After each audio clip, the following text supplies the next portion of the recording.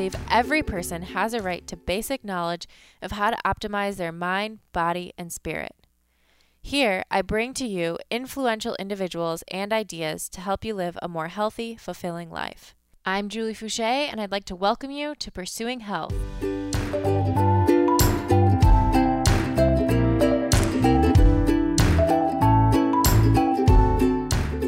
Welcome back to Pursuing Health.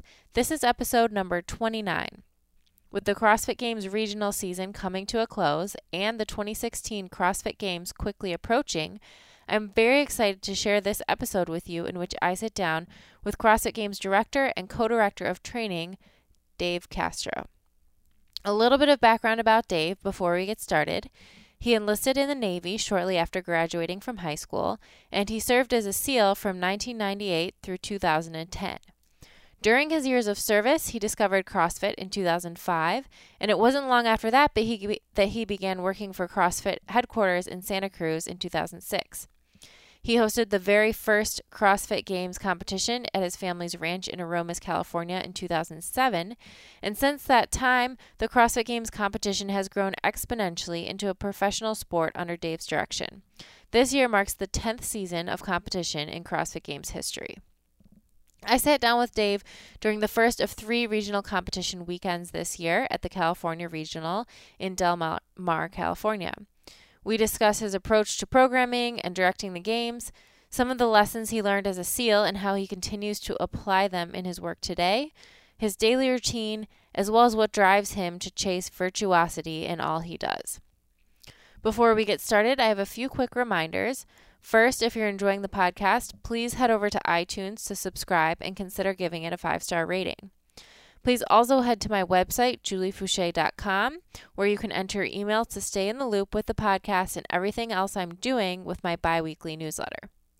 I'm also always looking for inspiring stories to share. So if you or someone you know has used lifestyle to overcome a serious health challenge, please send your story to me at info@juliefouché.com, and I'll select some to share here on future episodes. If you're interested in training with me, check out my program through Beyond the Whiteboard. This is the actual training I do now 5 days per week, an hour per day, scheduled out for you minute by minute from warm-up to cool-down. Through the end of June, we're offering a free 2-week trial of the programming, so it's a great time to check it out. For more info or to try the program out yourself, visit beyondthewhiteboard.com/JulieFouché.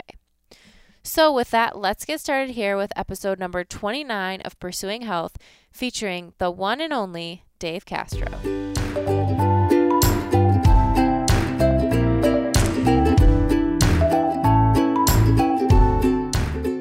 Welcome to Pursuing Health. I'm really excited to be here with Dave Castro today, and I am very appreciative that you're taking the time to do this because we're in the middle of regional season, and right now we're actually at the California Regional. Correct. And I do want to talk more about competition a little bit later on, but so far, how do you think the first weekend of regionals is going? Well, first, let me say thanks for having me on the show. Thank you. You're actually the first podcast I've done. Wow, what an honor. I say no to all of them. I've been asked to be on most of them, and most of the ones within the community. And traditionally for the past, years I've been involved with CrossFit. I just say no. It's something I've not been interested in doing. We do our media with CrossFit, and I just stay to that. But then recently, Blair Morrison actually asked me to be on his show, and I said yes because he's a good friend of mine. I like him. And then you asked me to be on your show, and I said yes. I'll say yes to you because you're a good friend of mine. Well, thank you. I appreciate it. If you're not a good friend of mine, I probably won't be on your show. So if you want me to appear on your show, you have to be a friend. The first week of regionals, I think they're going well. I think the workouts are playing out to how I imagined them, but there's some little tweaks that we've made off of watching some of them go down. And you'll notice in the first week of, maybe you won't notice, but people will notice in the first week of competition, I'm watching every event and I pay close attention to the layout. And there might be minor adjustments we need to make, not in the actual event in terms of reps, but in layout to increase the safety for competitors relative to each other or for the judges and their position. One workout, the team snatch event, has a lot of moving parts, has a lot of people on the floor, and has a lot of weight being thrown around. And so there's opportunities to increase the safety of it and just make sure judges are not next to someone snatching. You know, the first vision, the original intent or the original vision for that workout, my original version was every lane basically you snatch and you advance forward, and it'd make for a great race, and it'd be a much better visual. But with lanes of 10 and 10 teams, you can't do that because there's just two side by side with the bars. If at like an invitational, that would be epic, where you just snatch, advance, snatch, advance, snatch, and it would play out really well where you have 5 teams or something like that. Right. And I was stubborn, and in planning, I was going over with the team, and the team's like, hey, we probably shouldn't do that. It's going to be really tight. And I'm like, no, these guys are good. It'll be fine. And so sometimes, you know, you have to listen to your team. And I'm really glad on this one that I listened to the team. They you know, it didn't take much convincing. But once they brought it up, I was like, okay, you guys are right. We'll condense this to where you're all snatching in one spot and staggered. And that's just some of the back end stuff that happens when you plan these workouts. And then that, you know, when we're here, we're looking at that and seeing if it's playing out as planned. You know, and another thing is, you asked me about the first week of competition.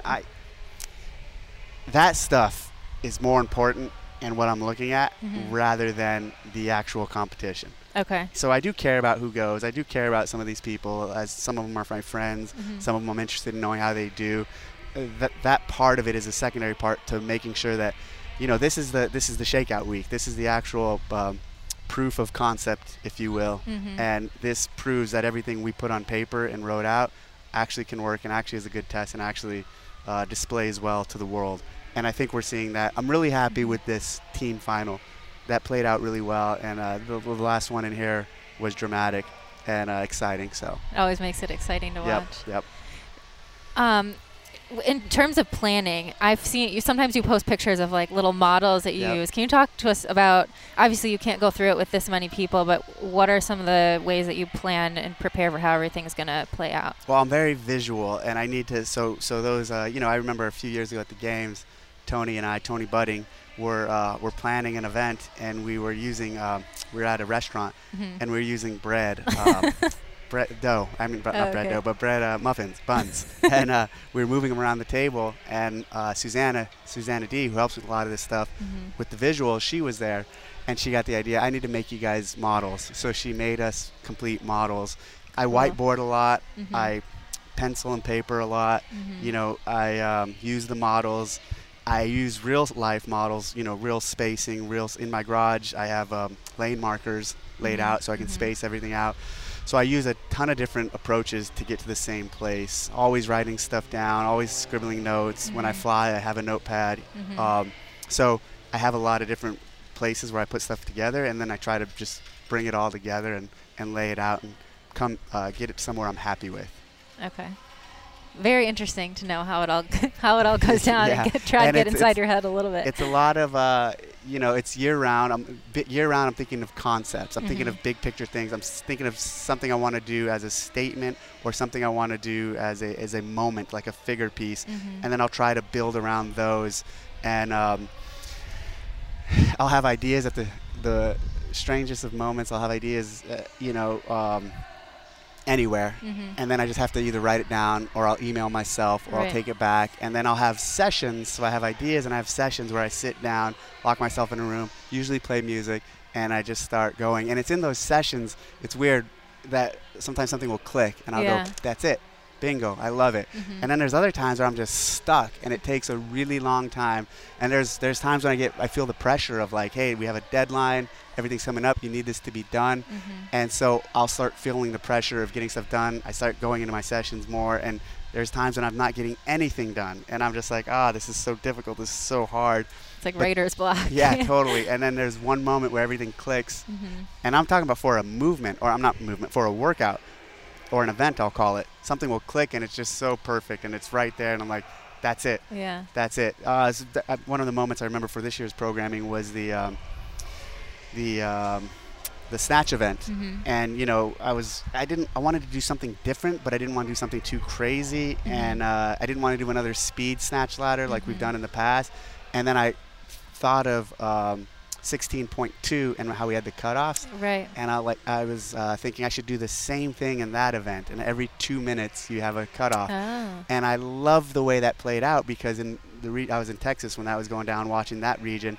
Basically what you have is you have 10 athletes start, and if you're not keeping up, you're getting thinned out. And so by the final 4 to 5, actually 2 to 5 minutes of the event, you have just a few athletes, just the best athletes on the floor, and your focus is on them. So it's really cool how visually that event's playing out. Yeah. That was one that I was really interested in, the progression and how we've seen over the years. Like first we had the clean speed ladder, then we had the snatch, and then this event, which is very different. But it's interesting to see sort of the progression and how you develop that over time. And it's hard to, there's a point too where how much new stuff are you going to come up with, or are we going to come up with? How are we going to reinvent? And I don't feel pressure to do that. And I think that's why we're able to do it. I never sit there programming the games or the regionals or even the open thinking I have to do something new and I have to throw in a twist, although that stuff happens. And so it's a nice balance. I don't want people to think I'm sitting back here thinking I just need to create new things all the time. I'm just finding stuff that's traditional and giving it a little different twist sometimes on its application. Also, I'm not a big fan of what I call loud programming. I'm not a fan of just really stuff that's over-programmed, over-described, over-loaded. I like stuff simple. And that being said, you will see like we have to do a chipper. We will do some stuff that's more complicated, but I prefer the clean workouts and the simple workouts way more than I prefer the simple but effective. Yeah, exactly. Just like the programming. True. And we saw a video behind the open with Dave Castro, which I loved. And you talk in that a little bit about your creative process and how you use different inspiration from like art or music or different things. Could you take us through maybe like an example? I don't know if you have an example of like one workout and how it started and how it evolved, or what type of feedback to get to the point where it was maybe at this regional or at the open. Let's take the Invitational. Okay. So that thruster rope climb workout, when I saw that go down there, and this is less related to some of the things you're asking about for inspiration, but it's related to how I got here. I decided that workout was really good at the Invitational. I was really happy with how it went, and it's a good individual test. And I decided then, while I was watching it in Madrid, that's going to be one of the workouts. That's going to be the final at the at this regional. And then at the regional. So then I basically wrote that down and started working backwards or around that. That was kind of an anchor for the regions. Nate was also actually I'll call an anchor workout for the regionals, in that it was one that I decided early on was going to be there, another Hero Friday thing. Then it was a matter of, I don't want to say making it judgeable, but making it something that we could put in application at these events. So we wanted to use the kettlebell swing. I wanted to use the kettlebell swing again, but as we were trying to figure out how to judge it. It's a hard one. It's a hard one. The muscle up, admittedly, is a very hard one. But you know what? We had to go there. We had to try. And that's one of the things in this. I don't think you can be too afraid to try new things or to take risks. And sometimes we take risks and it bites us in the ass. Other times I'm happy with the risks we take, and it's a good thing. If you don't take risks in life, you're not gonna get far. Right. And usually, I think it's true. The people who are supposed to move on end up moving on because they adapt to those new challenges. Yep. The year of the Winter Olympics, the biathlon. I was watching the biathlon, and I was like, "Oh, that's a great event. That's really cool." I'm like, "I need to do something like that." And that was the year at the CrossFit Games where we did the muscle up biathlon. And so that's how that inspired me to do that. The couple years ago, I got into Formula One and watching that, and then the speed sled at the games was inspired by my interest in Formula One and just looking into that world a little. I told Bill to make me something like a Formula One race car, a little very sleek. It did not feel very sleek. No, it was heavy. So, but it still was a great event. And the stuff, the way that art or books or movies or music inspire me isn't as straightforward as those things. Those examples are really straightforward. But I think I do a lot of those other things, read, go to plays, movies and all that, music, just to keep me creative and outside of my comfort zone, outside of my box. And so it helps just keep me going. I'm doing this new thing this year where I try to read every morning first thing when I wake up, just to kind of warm up. And it's like part of my routine. I'll wake up, grab my book, read, and then start going to work. I have a routine throughout the day, but that's a new addition to it. Can you tell us your routine? That was going to be one of my later questions, because I'm very curious. Maybe like a typical day when you're at home, how it would go. I'll get up, I'll read now, and then I go straight to my computer and start doing emails. I'll say good morning and hello to my family, spend a little time with them. Important details. And then I'll go straight to work, and I work from probably 6:30 to usually around 9:30, 10. Okay. And just put in, an epic session answering the previous day's emails or stuff I need to do, working on the seminars, scheduling, staffing, doing all of that. Then I'll take a hour break and a couple hour break, usually go work out at that time. In the past, when I was doing all my drop-ins, that really messed up my life. And here's why it messed up my life. It's a big time commitment. Because it was a huge time commitment. And so I decided I wanted to hit all the gyms in San Diego County after the games. Right. And in the beginning, it was easy because there's like 30 gyms in North County, and I was able to drive 10 minutes, 5 minutes, 15 minutes, hit a gym, come home. By the end, I was hitting all the gyms south and down here, and it would be an hour drive to get to a gym, an hour to work out, an hour drive back. And so it was a 3-hour commitment just to do this. And I really wanted to finish it by the Open, before the Open started. That was my goal. And so eventually I got to this point where I said, I'm going to go ahead and double up. Okay. And I started doubling up, and I'd drive down, do a workout, stay in the area, drive to another box, do a workout, and come back. So that saved me. In my head, I was like, that's 2 hours of driving the next day if I can double up. Sure. And so that's how I think to make things more efficient. Right. Do work, break away, go do work, go work out. And usually you work out at your garage? Well, yeah. Now? Now that you're done with all the gyms. Yeah, but before that, that gym thing was it was almost a year. It wasn't a year, but it was about a 5 or 6 month commitment of and I travel a lot, so when I travel, I'd essentially lose days that were opportunities to go to a gym. So, but it was good. I'm really glad I did that. And and what's funny, during that, there was one point when I couldn't go to a gym, but I really wanted to work out, so I just worked out in my garage, and I was like, oh my God, I love working out in my garage. I fell in love with working out in my garage. And that's good. Currently, I'm mixing it up. I'm swimming. Okay. I'm running. And I'm biking.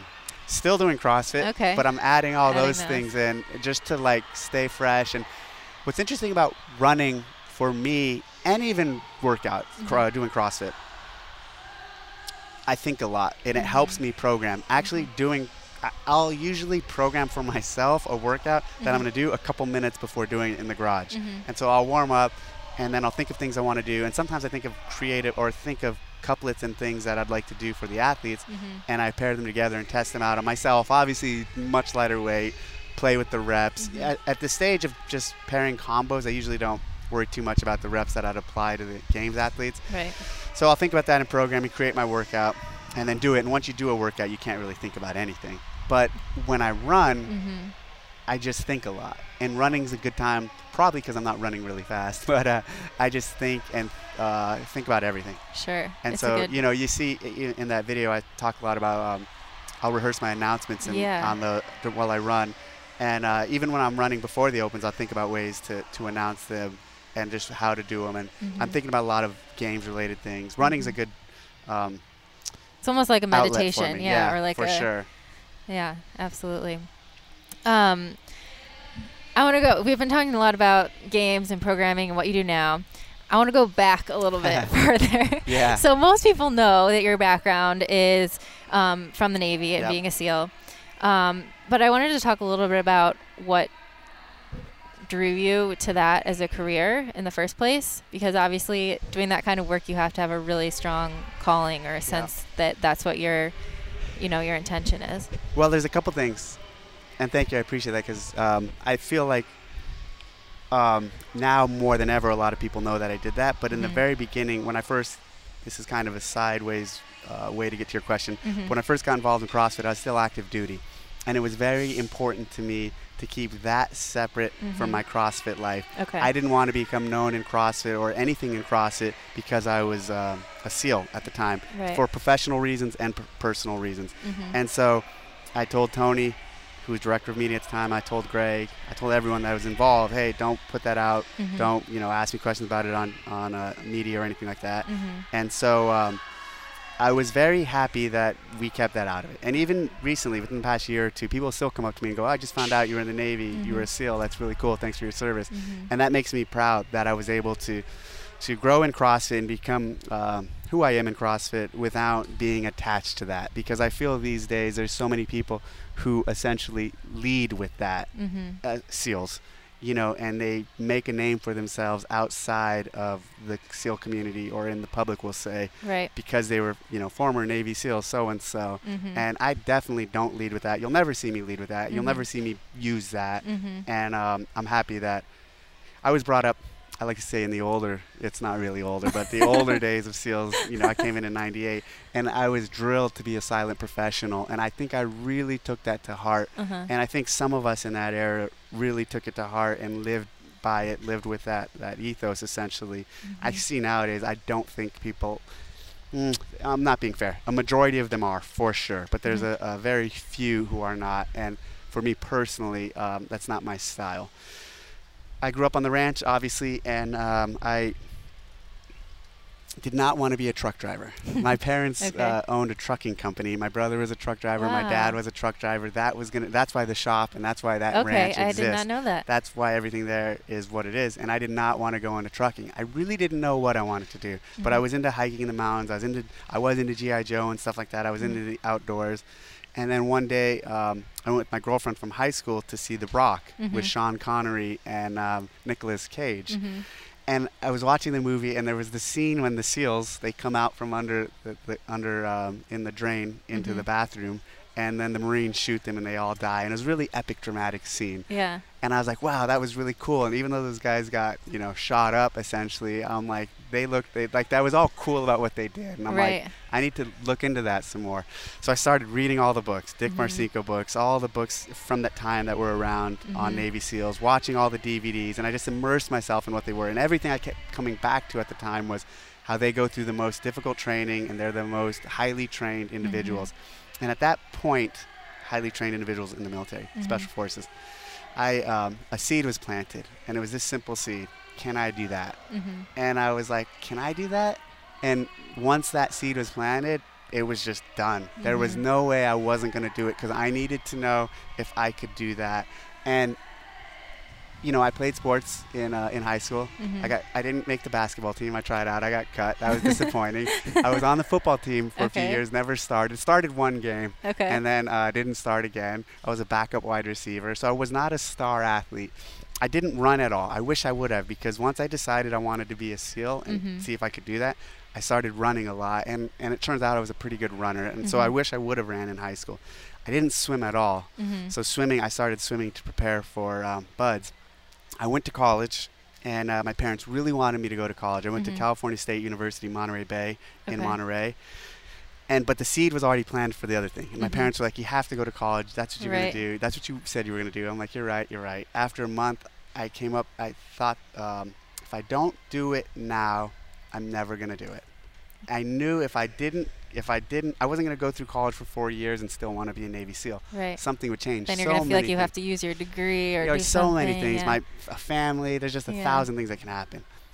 So that notion of if I don't do it now, I might not ever do it has actually played out throughout my life in other decisions or other things that, it's been something that I always fall back on. So I decided, hey, I'm going to drop out of school and I'm going to try this. I need to know if I can do it. And so I dropped out of college, enlisted in the Navy, and then in February 10th of '97, shipped off to boot camp.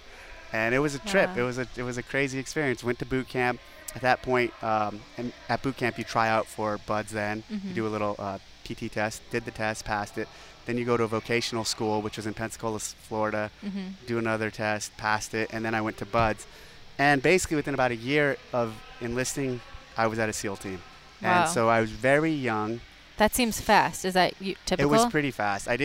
So when I went to BUD/S, I didn't get rolled. I didn't get dropped. And a lot of people get rolled or dropped for various reasons, injuries, performance. And I was very fortunate that I was able to make it through in one push. And I was the middleman. And I've always been that way, maybe not now in CrossFit, but where I'm just the dark man. And when I get into environments, I'm just like the tests especially. Yeah. I don't try to shine. I don't try to get out in front of everyone. I just do my thing. Right.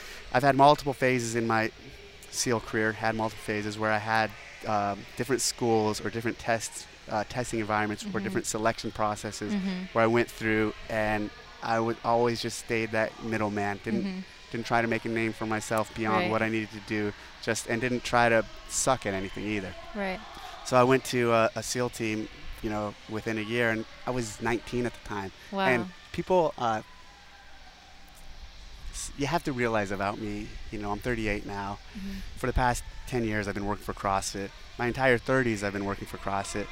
My entire 20s, I was in the SEAL teams. I was a Navy SEAL, and that is not an easy community or an easy environment to be in. Right. So people think what they think of me or my attitude or how I handle things, but you have to look back and just see the foundation. Like, I came up in a pretty, I don't want to say hardcore environment, but I think that, I will say that's a pretty accurate, fair. Yeah. And so that time period for me is really formative of who I am and how I do things now. And if Greg Glassman wouldn't have given me this opportunity and job with CrossFit, I still would be in the Navy right now. I'd be getting ready to probably retire in a couple years at 20 years. And but so I had an amazing experience. I did some amazing things, met amazing people. I still have friends, and it is the reason I am who I am now. And it's something I'll never take for granted. Sure, absolutely. It's very important to me. But for the good and the bad, it is the reasons for who I am. And what about in the video too, you talk about some of the things that you learned or some of the things that you carry over from that experience into CrossFit, but what are some of the lessons you learned or some of the ways that you approach CrossFit that you established? Well, I don't like to think that things aren't possible, or I don't like to think that I like to believe we as a team can push further than we as a team think we're capable of doing. And so I hold very high expectations for everyone who works with me or for me. I hold everyone to high standards, and that's something I got from that community, because we are the best of the best. And sometimes it's hard on people. Sometimes the demand on people to be better than they are is too much for them. And others rise to the occasion, some don't. As a leader, you kind of have to learn to adjust to different styles of people. Some people I can give very little guidance to, and then they're going to run with it and do everything I want them to do. Others, you have to give them more guidance, otherwise they're not going to do as well as you think they will. And so for me, leaving that community, coming into this community, I've had to deal more with that, just learning people's styles, whereas in the teams, everyone was a go-getter pretty much, and everyone tried very hard to excel. And so also obviously is the organizational skills, just making everything run to a timeline. That's all from that community. Chain of command and just being very disciplined like that all came from there. Probably the biggest thing though, and it's thinking outside of the box. In that community, you have to think outside of the box, and you have to do things in a non-traditional way. We didn't do things like the traditional military, and there's a reason why. So when I come into where I've been here, applying that to how I lead, how I do things, how I program, how I run events, always thinking outside of the box, always thinking of ways, not settling for the norm, not settling for the standard. And that's all stuff that came from back there. And I think we saw that too in the video, just the level of detail and preparation that you do for all the little, even the announcements and every little responsibility that you have, you're doing it to the 10th degree, to the 100th degree. And I think that that's something that obviously in CrossFit as a whole, we talk about virtuosity in movement and in coaching and things like that, but you really exemplify how you do that. And every aspect of your life. One of the things when people ask what it was like being a SEAL, especially pre 9/11, but I said we trained. We trained all the time. We were just, we rehearsed. We would go out and practice all our drills. So everything was just practice, training, prepping for what we'd have to do eventually, even after 9/11 and once we were going to wars. Before you deploy, you spend 6 months to over a year preparing just for going overseas.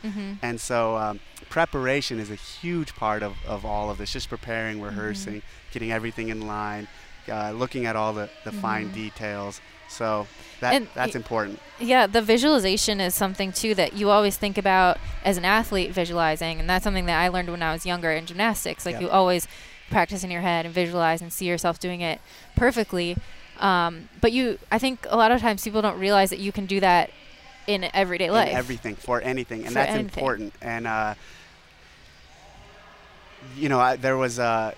learned that when I was deployed a lot.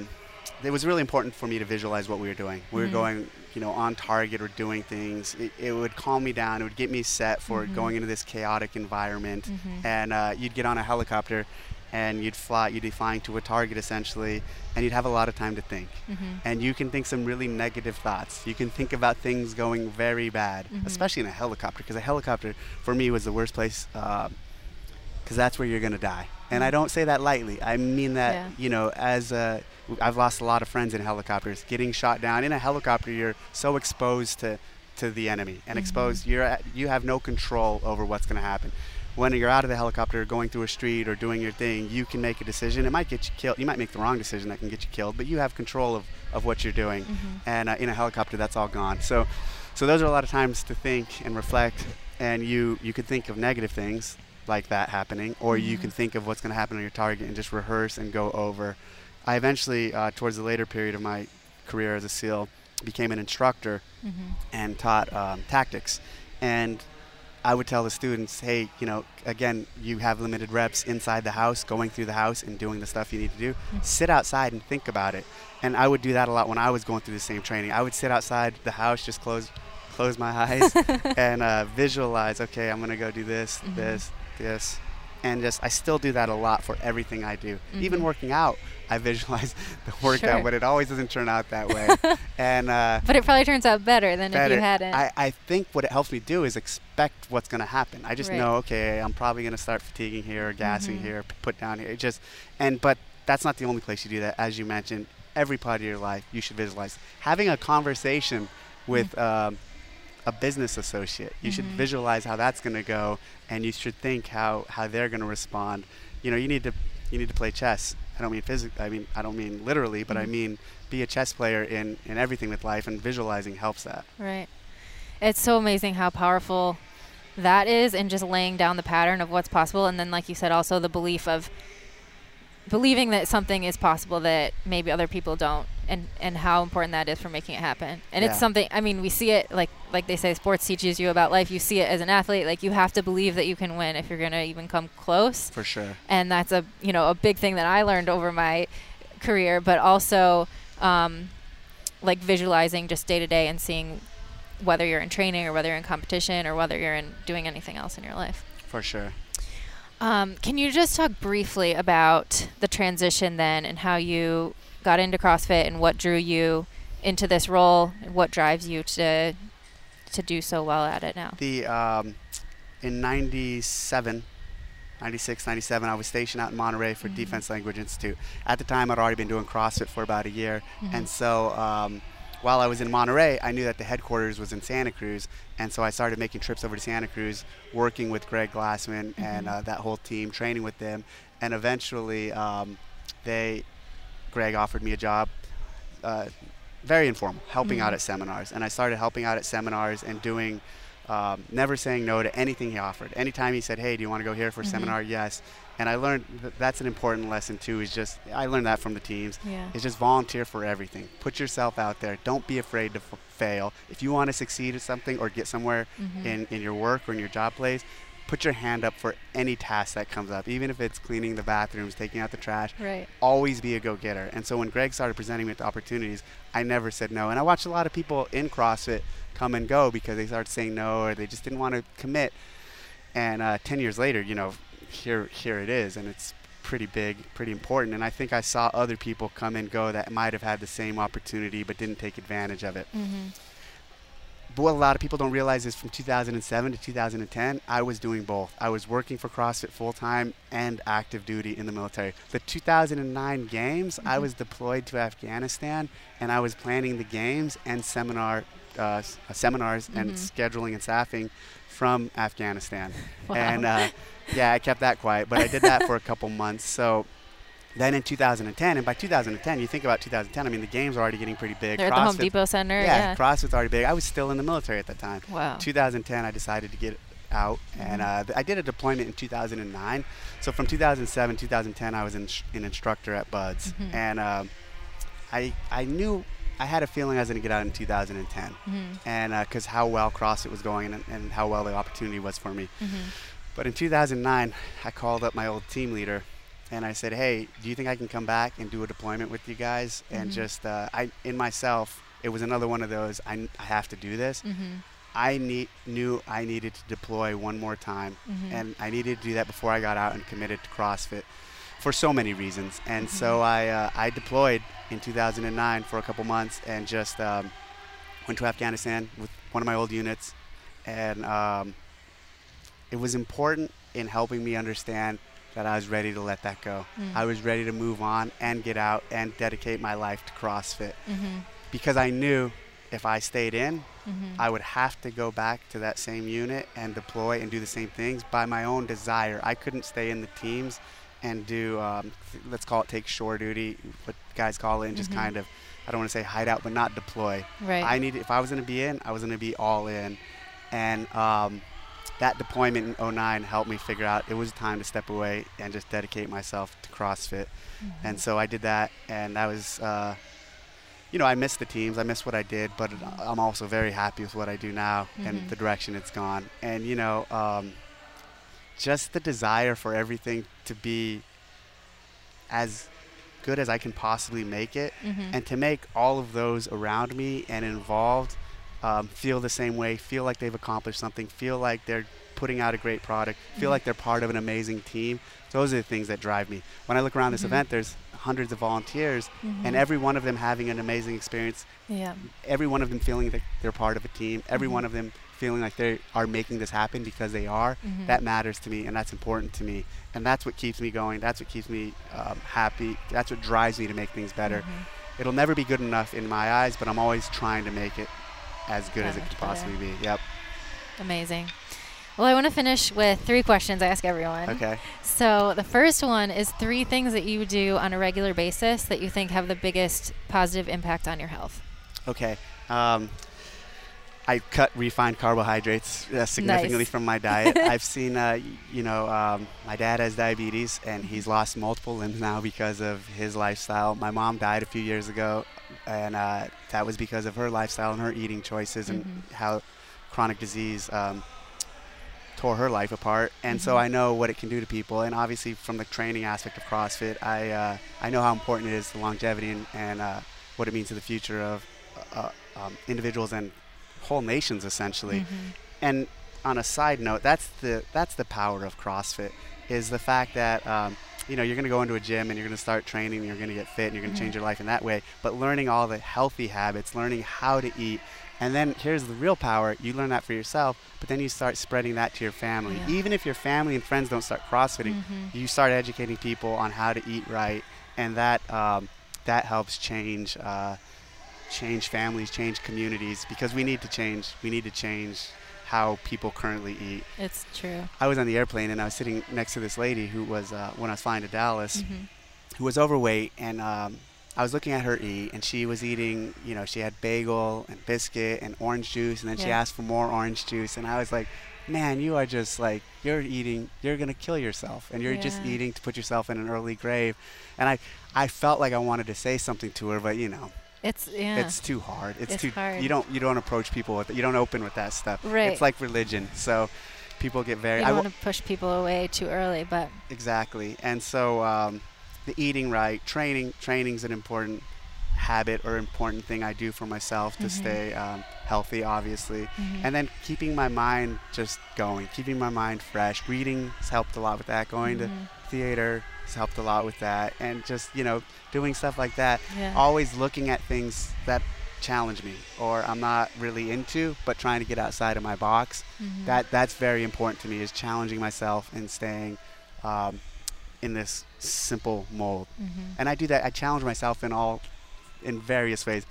You think I really want to wear Versace on an open announcement and do muscle ups? But no, I'm like, hey, I'm in Italy. Let me try this. Let me try something different. Right. And so I'm constantly challenging myself. And you know what? I get criticized for it, but I don't care. I don't listen to the critics. Out there. Yeah, I put myself out there. I remember a couple years ago we were at an event and you decided to play chess against or checkers or something against like chess. A professional a grandmaster. A grandmaster, and you're like, I'm just gonna go for it. Yeah, same thing. I'm not afraid to put myself out there, and you know what? I'm not afraid of what comes from that, because if you're afraid of that sort of stuff, you're not gonna succeed or be successful. You need to put yourself out there. Absolutely. Do you have a favorite book or favorite play? Well, this year I'm going to talk about books I've recently read. I read The Grapes of Wrath, and I could never get through that. I tried to read it in high school. The ending blew me away. Really? Blew me away, and I was like, wow, that was an amazing book. Then I read East of Eden, and followed it up to Steinbeck, and I was like, man, the characters are they're so amazing. They're developed. And it's just the way he developed the characters and went through them and put them out. I just really appreciated East of Eden. I think I enjoyed the ending more of Grapes of Wrath. And now I'm reading Victor Hugo, Les Miserables. And have you seen the... No, I haven't. I will after I read the book. That book's blowing me away. I really enjoy his character development, how he's telling the story, it's 1,400 pages. I'm about 800 pages through right now. And it's crazy how he's just kept me like in the book and involved. And so those, I'm just talking recent books, because those are what I've read recently, but those books, those three, I've read about 6 or 7 books this year, but those 3 were very powerful and have been very powerful. And they will be on my top list of favorite books for a while. Wow. Very nice. How about one thing that you think would have a big impact on your health, but you just can't get it into your routine? One thing that would have a big impact into my health, but I just can't get it. Oh, yeah, probably not drinking. And I don't drink a lot. But I do drink. And I think if I cut that out entirely, it'd be better for me. I don't want to say cheat, but I eat sweets more like once a week. If I cut that out, stuff like that could help. If I was more disciplined in my training too, but that's not a really health thing, that's a performance thing. Right. But I'm pretty happy overall with how I don't smoke or do anything like that. That's good. That's good to know. Yeah. How do you differentiate that between when you said a health thing versus a performance thing? Well, that's huge. There's a difference? There's a huge difference, because some of these people are training for performance and to excel at this, and they put their body through a lot, and then they're just training for health and just living a fun lifestyle. I mean, some of these people are stressed. You stress so hard training to go there, to training to be the best out there on the floor. Yep. And that's different than training for health. I agree. It's very different, and I've realized that this year. It's much more fun to train for health. Last question is, what does a healthy life look like to you? A healthy life looks like having habit, staying away from food that's going to mess you up in the long term, give you chronic disease, staying away from the refined sugar or refined carbohydrates, staying away from sugar, exercising your mind too, and again, having a habit, having a routine that's productive and keeps you fresh, keeps your mind fresh, and doesn't have any, you don't want anything, distractions that are making you negative, keeping you down, keeping you in a bad place. So I think a happy lifestyle is physically, mentally, and it's keeping everything going, keeping everything stimulated. Stimulate your mind, stimulate your body with making right decisions in the food. Awesome. Well, thank you so much for sitting down with me. Thanks. We're looking forward to seeing how the rest of the season plays out. Good luck in 2 weeks. Thank you. Thank you all so much for tuning into this episode. I always enjoy talking with Dave and learn a lot from him, and I hope you were able to see another side of the man behind the CrossFit Games. To make sure you never miss an episode and to receive exclusive content from me, head to my website, juliefouché.com, and subscribe to my email list. Also, don't forget to share your stories. If you or someone you know has used lifestyle to overcome a serious health challenge, please email me at info@juliefouché.com. I'll choose some of these inspiring stories to share here on the podcast in future episodes. Also, if you like what you hear, don't forget to subscribe and consider giving the podcast a 5-star rating on iTunes. And I always love hearing your feedback, so please leave comments under this post on my website and share your thoughts on social media using hashtag JFHealth. Thank you again so much for listening, and I'll catch you next time on Pursuing Health.